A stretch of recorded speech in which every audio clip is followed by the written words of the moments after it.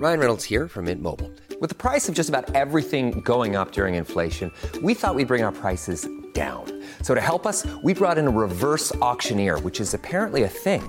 Mint Mobile Unlimited Premium Wireless. How to get 30, 30, bit to get 30, bit to get 20, 20, 20, bit to get 20, 20, bit to get 15, 15, 15, 15, just $15 a month? Sold! Give it a try at mintmobile.com/switch. $45 up front for 3 months plus taxes and fees. Promo rate for new customers for limited time. Unlimited more than 40 gigabytes per month. Slows full terms at mintmobile.com. Don't you love an extra $100 in your pocket? Have a TurboTax expert file your taxes for you by March 31st to get $100 back instantly. Because no matter what moves you made last year, TurboTax makes them count. That means getting $100 back and 100% accurate taxes, only from Intuit TurboTax. Must file by 3/31. Credit only applicable to federal filing fees with TurboTax full service. Offer can be modified or terminated at any time.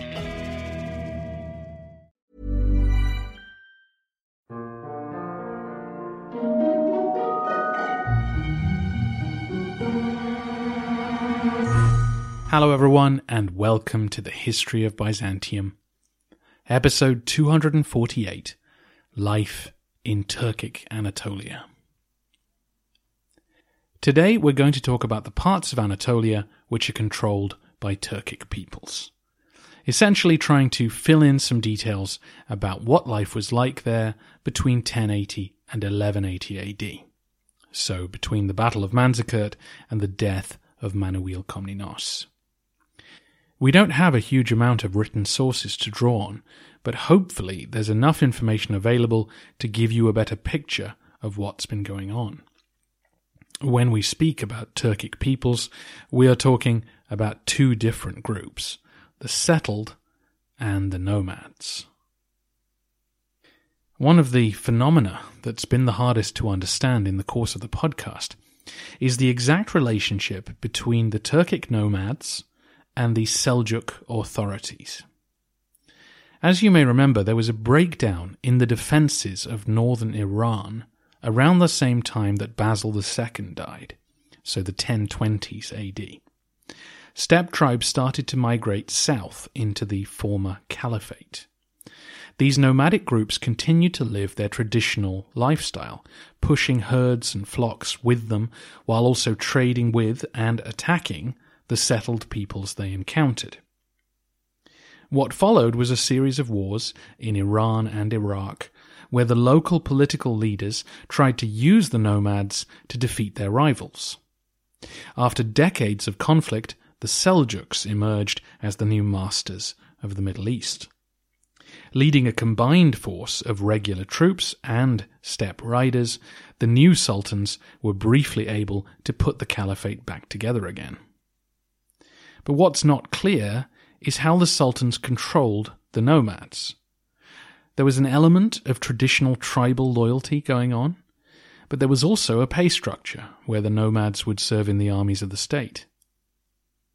And in the meantime, many tribes continued to live out their lives outside of formal political authority. It was these groups who first began ransacking Armenia looking for easy loot and plunder. A deadly combination of ambitious generals and independent tribal leaders then led daring raids through Armenia and into Anatolia in search of undefended cities. The Romans had plenty of these. They hadn't anticipated the arrival of nomads so far from the grasslands north of the Black Sea. After the Battle of Manzikert, this confused situation replicated itself in Byzantine territory. The Seljuks who took control of Iconium were rebel generals, losers in a civil war who were looking for a new base to operate from outside of Baghdad's control. Whereas the nomads who moved onto the plateau were independent tribes who'd reached the end of the grasslands that existed in this new world that they'd discovered. We have almost no Turkic documentation from this period. Written records only start to appear in the 1200s. So we remain in the dark about the exact dynamics of Turkic rule in Anatolia. What we do know is that every time the Sultan of Iconium made a truce with the Romans, he was unable to stop the nomads from raiding imperial territory. While on the flip side, every time a major Christian army crossed the plateau, the nomads were more than willing to accept the Sultan's leadership. Scholars again suggest that a semi-tribal conception of authority must have remained in place, where the Sultan of Iconium had personal ties to the leaders of each tribe, and could call them in to serve in his army when he needed them. But the demands which the Sultan could make had some kind of limit. Apparently he couldn't order these tribes to stay out of Roman territory, or if he did, they ignored him, confident that no real punishment would befall them. So that is our starting point when trying to piece together life in Anatolia during this century. The Turkic peoples who moved in came in two different groups, the settled and the nomads. They lived separate but intertwined lives, never fully integrated into one political unit, but always aware of the confessional identity and ethnicity that they shared. And those shared values are what kept them working together and eventually led Anatolia to become Turkey. Or should I say, Turkiye. Let's begin with the steppe people. We talked about the nomad lifestyle back in episode 163. Tribes lived off their herds and their lives were dominated by the search for fresh pasture. Tribes were rarely self-sufficient and had to forge relationships with settled societies in order to acquire things that they couldn't create themselves. Weapons, pots and pans, clothes, finished leather goods, and so on. When the Turkic tribes arrived in Anatolia, they found the plateau very much to their liking. The Romans used the plateau to breed animals, but obviously had no tribes of their own to defend the area. It can't have taken long for the Turks to drive the Byzantine ranchers out and take over the entire region. The central area of the plateau was the place where life changed most dramatically in Anatolia. A few Roman towns and villages survived by coming to an agreement with the nomads, but otherwise the Turks dominated. Their herds of sheep, horses, and the camels they'd brought with them now grazed its length. We're told that cities like Ankara and Aksaray, Roman Colonia, were largely abandoned by the local Christians, becoming essentially Muslim cities within a generation. And while the names of Byzantine cities usually find themselves transliterated into Turkish, the Greek names for areas of the Central Plateau have all but disappeared, being replaced by Turkish words whose roots sometimes lead back to tribal leaders from this period. The nomads generally had a village they called home, where they lived during the winter, but every summer the bulk of the tribe would take the animals off to distant lands in search of uneaten grass. This meant moving into the highlands or pushing into territory occupied by other tribes or settled people. This often led to violence, which drew scorn from all settled peoples. The Byzantines called them dogheads, cannibals, and wolves, amongst many other less polite nicknames. While even city-dwelling Muslims looked down on their untethered brethren for being lawless and uncultured. In the first written history of the Seljuk state, this distinction was made plain. The author referred to the nomads as Turks, while the rest of the population were simply Muslims. Over the course of the Komnenian century, the western part of the plateau followed a similar trajectory. Initially, this area was dotted with Roman towns, but after the First Crusade, when Alexius was able to restore imperial control to the west coast, things began to change. The west of the plateau was now the major battleground between Byzantine troops and Turkic nomads. Many local Christians abandoned their homes and migrated to the coast in order to get away from the conflict. The emperors encouraged this process during their campaigns, on several occasions offering to guide groups of migrants back to imperial territory where they would be settled on abandoned land. Ironically, this process made the western edge of the plateau much harder for the Byzantines to retake. The landscape was stripped clean of the kind of settlements which could aid an imperial army, creating instead a barren land where the nomads could roam free. It was this deserted terrain which greeted the armies of the Second Crusade. As they left Byzantine territory, they could find no help or shelter as they limped to the coast. On the northern, southern, and eastern edges of the plateau, life had changed less dramatically. In the north, the Danishmends took control. In the south, the rebel Seljuk generals. These groups wanted to protect what they'd found, both the cities they governed from and the village communities whose taxes paid for their courts, administration, and armies. These settled Turkic states had to find a modus vivendi with the Christian populations they now ruled. The conquerors were outnumbered significantly by the native Romans and Armenians, which led to a generally tolerant state where the usual Islamic strictures against non-Muslims were ignored. A visiting cleric in the 13th century wrote to the local emir, outraged that the city's Christians were dressing as they pleased, worshipping noisily in their own churches, and generally acting as if they ran the place. Of course, the Romans would have suffered initially. This was a violent conquest with all the attendant brutality, enslavement, and dislocation that you'd expect. But once the initial invasions were over and the new states were established, it seems clear that peaceful relations became the norm. In fact, what remained of the Roman nobility seems to have married into the Seljuk hierarchy in order to continue enjoying access to power.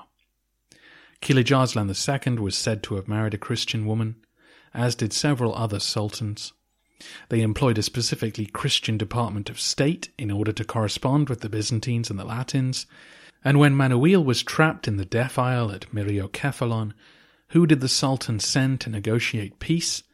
A member of the Gavras family. The Gavras family were the rulers of Trebizond for many decades. Several members of that family had apostatized to Islam in order to gain a high rank at the Sultan's court. It may well have been this Gavras who advised Manuel about changing the rules around converting from Islam to Christianity. In places like Egypt and Iraq, Christians often served in very high administrative positions, their non-Muslim status being seen as an advantage because it made them less of a political threat. That didn't happen in the Seljuk state, presumably because of the obvious conflict with the Romans, but also because the Christians in Egypt and Iraq spoke and wrote in Arabic. By the time an Anatolian Roman had learnt this new language to a high enough level to be competent, they might as well convert to Islam so that they could actually develop a proper political career. The governments which the settled Turks established were modelled on the Iranian states they had been working in before they arrived. And even into the 13th century, official letters and documents were written in Persian or Arabic, with Turkish only emerging as the dominant written language over time. The sultans were essentially kings, dynastic leaders of an independent state. They were obviously Muslims with responsibilities for the maintenance of religious order, but they didn't claim the same authority in spiritual matters as a caliph. The Seljuks did not practice strict primogeniture. Any male relative of the Sultan could be a viable successor, which led to fairly constant civil war. For example, our sitting ruler is Kilij Arslan II, the man who defeated Manuel at the Battle of Myriokephalon, and when he dies he will leave a piece of territory to each of his 11 sons and 3 daughters, leading inevitably to protracted internal conflict. Initially, the Seljuks of Iconium didn't imagine that they were going to stay in the land of the Romans. Their politics were eastern-facing. They looked to Baghdad for opportunities to return to the mainstream of Muslim life. But the Crusader capture of Antioch and the rise of Nur al-Din had shut down their eastern front. This turned the Seljuks inward, and as you know, by Manuel's death they had eliminated the Danishmends and increasingly saw Anatolia as their homeland. The Seljuks had travelled to Anatolia with regular troops as well as entourages of civilians, and over time they encouraged the migration of other Muslim tradesmen, artisans and religious leaders to come and serve them as well. But inevitably, they depended on the local Christian population for their society to function. This meant that some pressure towards conversion was necessary. In order to serve in the army or high in the administration or in a religious school, conversion to Islam was demanded, while many women were married to Turkic men and conversion was part of the deal. The children these unions produced were then brought up culturally Turkish and Muslim. We have no data on conversions or the proportion of population that were Christian or Muslim. Legendary accounts of the Danishmend state refer to mass conversions, both forced and voluntary, but it's hard to know how much truth there is in those stories. As many of you know, there were still Christian communities dotting the length and breadth of Anatolia as late as 1900, so there was certainly no attempt to force conversion upon the vast majority of Anatolian Christians. The Seljuks and the Danishmends wanted nice, quiet communities who would pay their taxes and keep the business of life moving. Despite the necessity of conversion for those taking part in political life, it was considered no shame to have a Roman background. The Gavras who visited Manuel did not change his family name, and some Byzantines serving in the new Turkic courts boasted about their lineage. An Islamic coffin found near Iconium has an inscription for a man who died in 1297. In Greek, it proudly relates that here lies the descendant of men born in the purple, and goes on to claim that his ancestors included a series of Byzantine generals, the last of whom was related to the Emperor John Komnenos. Understandably, this mixed Christian-Muslim world led to some confused ideas spreading amongst the population.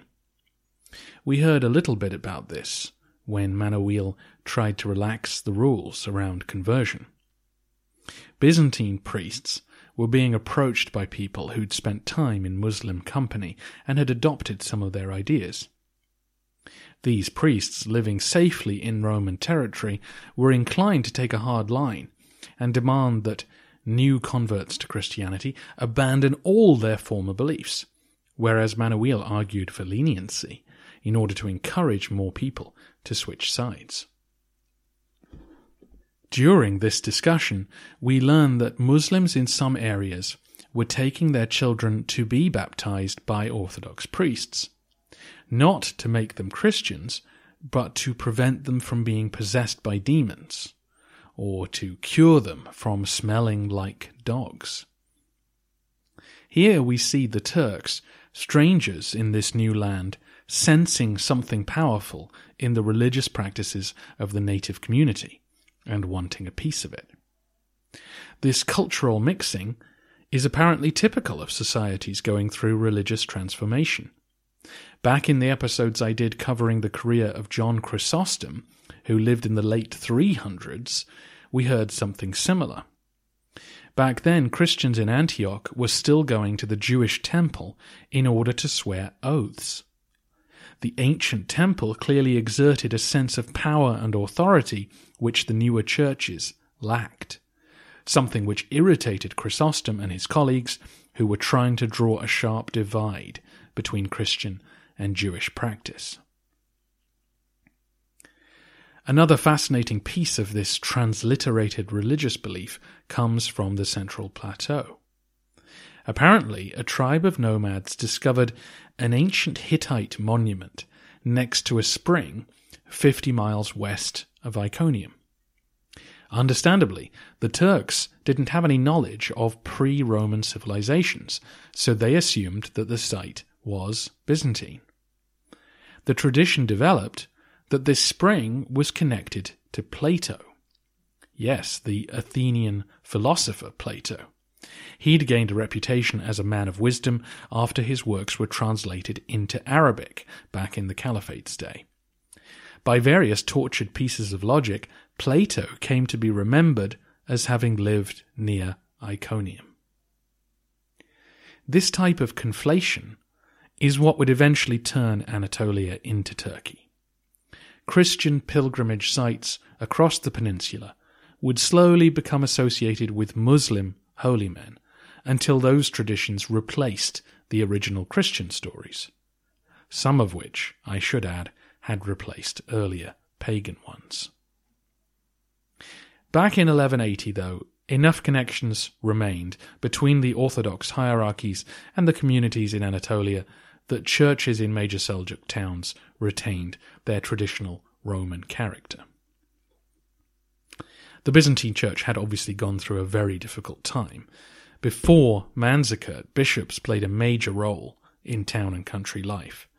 They were judges and administrators, as well as patrons who funded repairs, provided education, and fed the poor. Most bishops had fled to Constantinople when the Turks arrived, taking their wealth with them. Manuel demanded that his clergy be allowed to return during his peace negotiations with Kilij Arslan, and though this point was agreed, it was not so easy to achieve. In the lands closer to Roman territory, some clergy did return to their flocks, but in major Seljuk towns, no wealthy Roman bishop was going to march back in carrying bags of coins.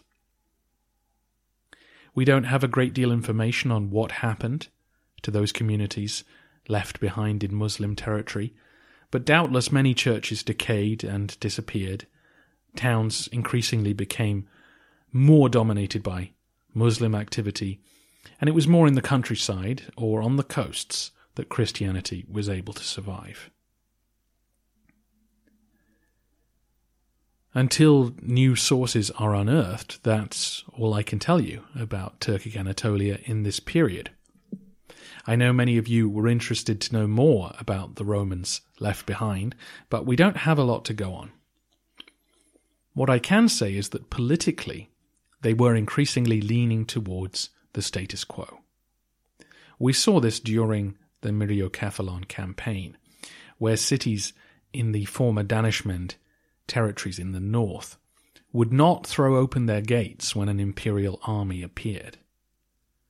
This is completely understandable given the likelihood that the imperial occupation would be temporary and that the Turks would return angry at those who'd betrayed them. But it also points to the realities of time. A century had passed since Manzikert. Most Romans in Turkic territory had no memory of imperial rule. Their communities had struck new deals with the Seljuks or with the nomads that they were, busy maintaining. They weren't going to risk their lives for the abstract ideal of being part of a Christian empire. It's also worth remembering that for many people in eastern Anatolia, it would have seemed like a multipolar world they lived in, rather than a Turkish one. The Armenians and the Georgians dominated the mountains to the east, the Armenians and the Latins, the mountains to the south, and the Byzantines were obviously on the coasts and to the west. It was a Turkish state they lived in day by day, but the wider world was full of Christians. Christian merchants and messengers would have passed through, and information about other Christian states would have been readily available. So any apocalyptic instincts were tempered by experience. Let's tackle a couple of listener questions before we finish. Listener MK asked about the words I used to describe the peoples in Anatolia. You may have heard me use different terms, the people of Iconium, the ruler of Iconium, the sultan of Iconium, the Seljuks, the nomads, the steppe warriors, and so on. I'm always reaching for synonyms, hence Emperor and Vasilevs, Byzantine and Roman, otherwise I just say the same words over and over. Hopefully this episode has helped clarify the situation. There were at this stage two distinct Turkic peoples operating in Anatolia, the settled and the nomads. When I've mentioned nomads attacking the Romans, I do mean the nomads. The Sultan had an army of his own made up of regular infantry and cavalry, but when he was fighting a big Byzantine army, his best troops remained the men of the steppe. Up to this point, I've usually referred to the Sultan of Iconium when describing the Seljuk ruler. Now that the Danishmends have been eliminated and all of Turkic Anatolia is under their sway, I may start to use the title which many of you are more familiar with, the Seljuk Sultanate of Rum. The Turks called Anatolia Rum, as in the land of the Romans. Listener M.A.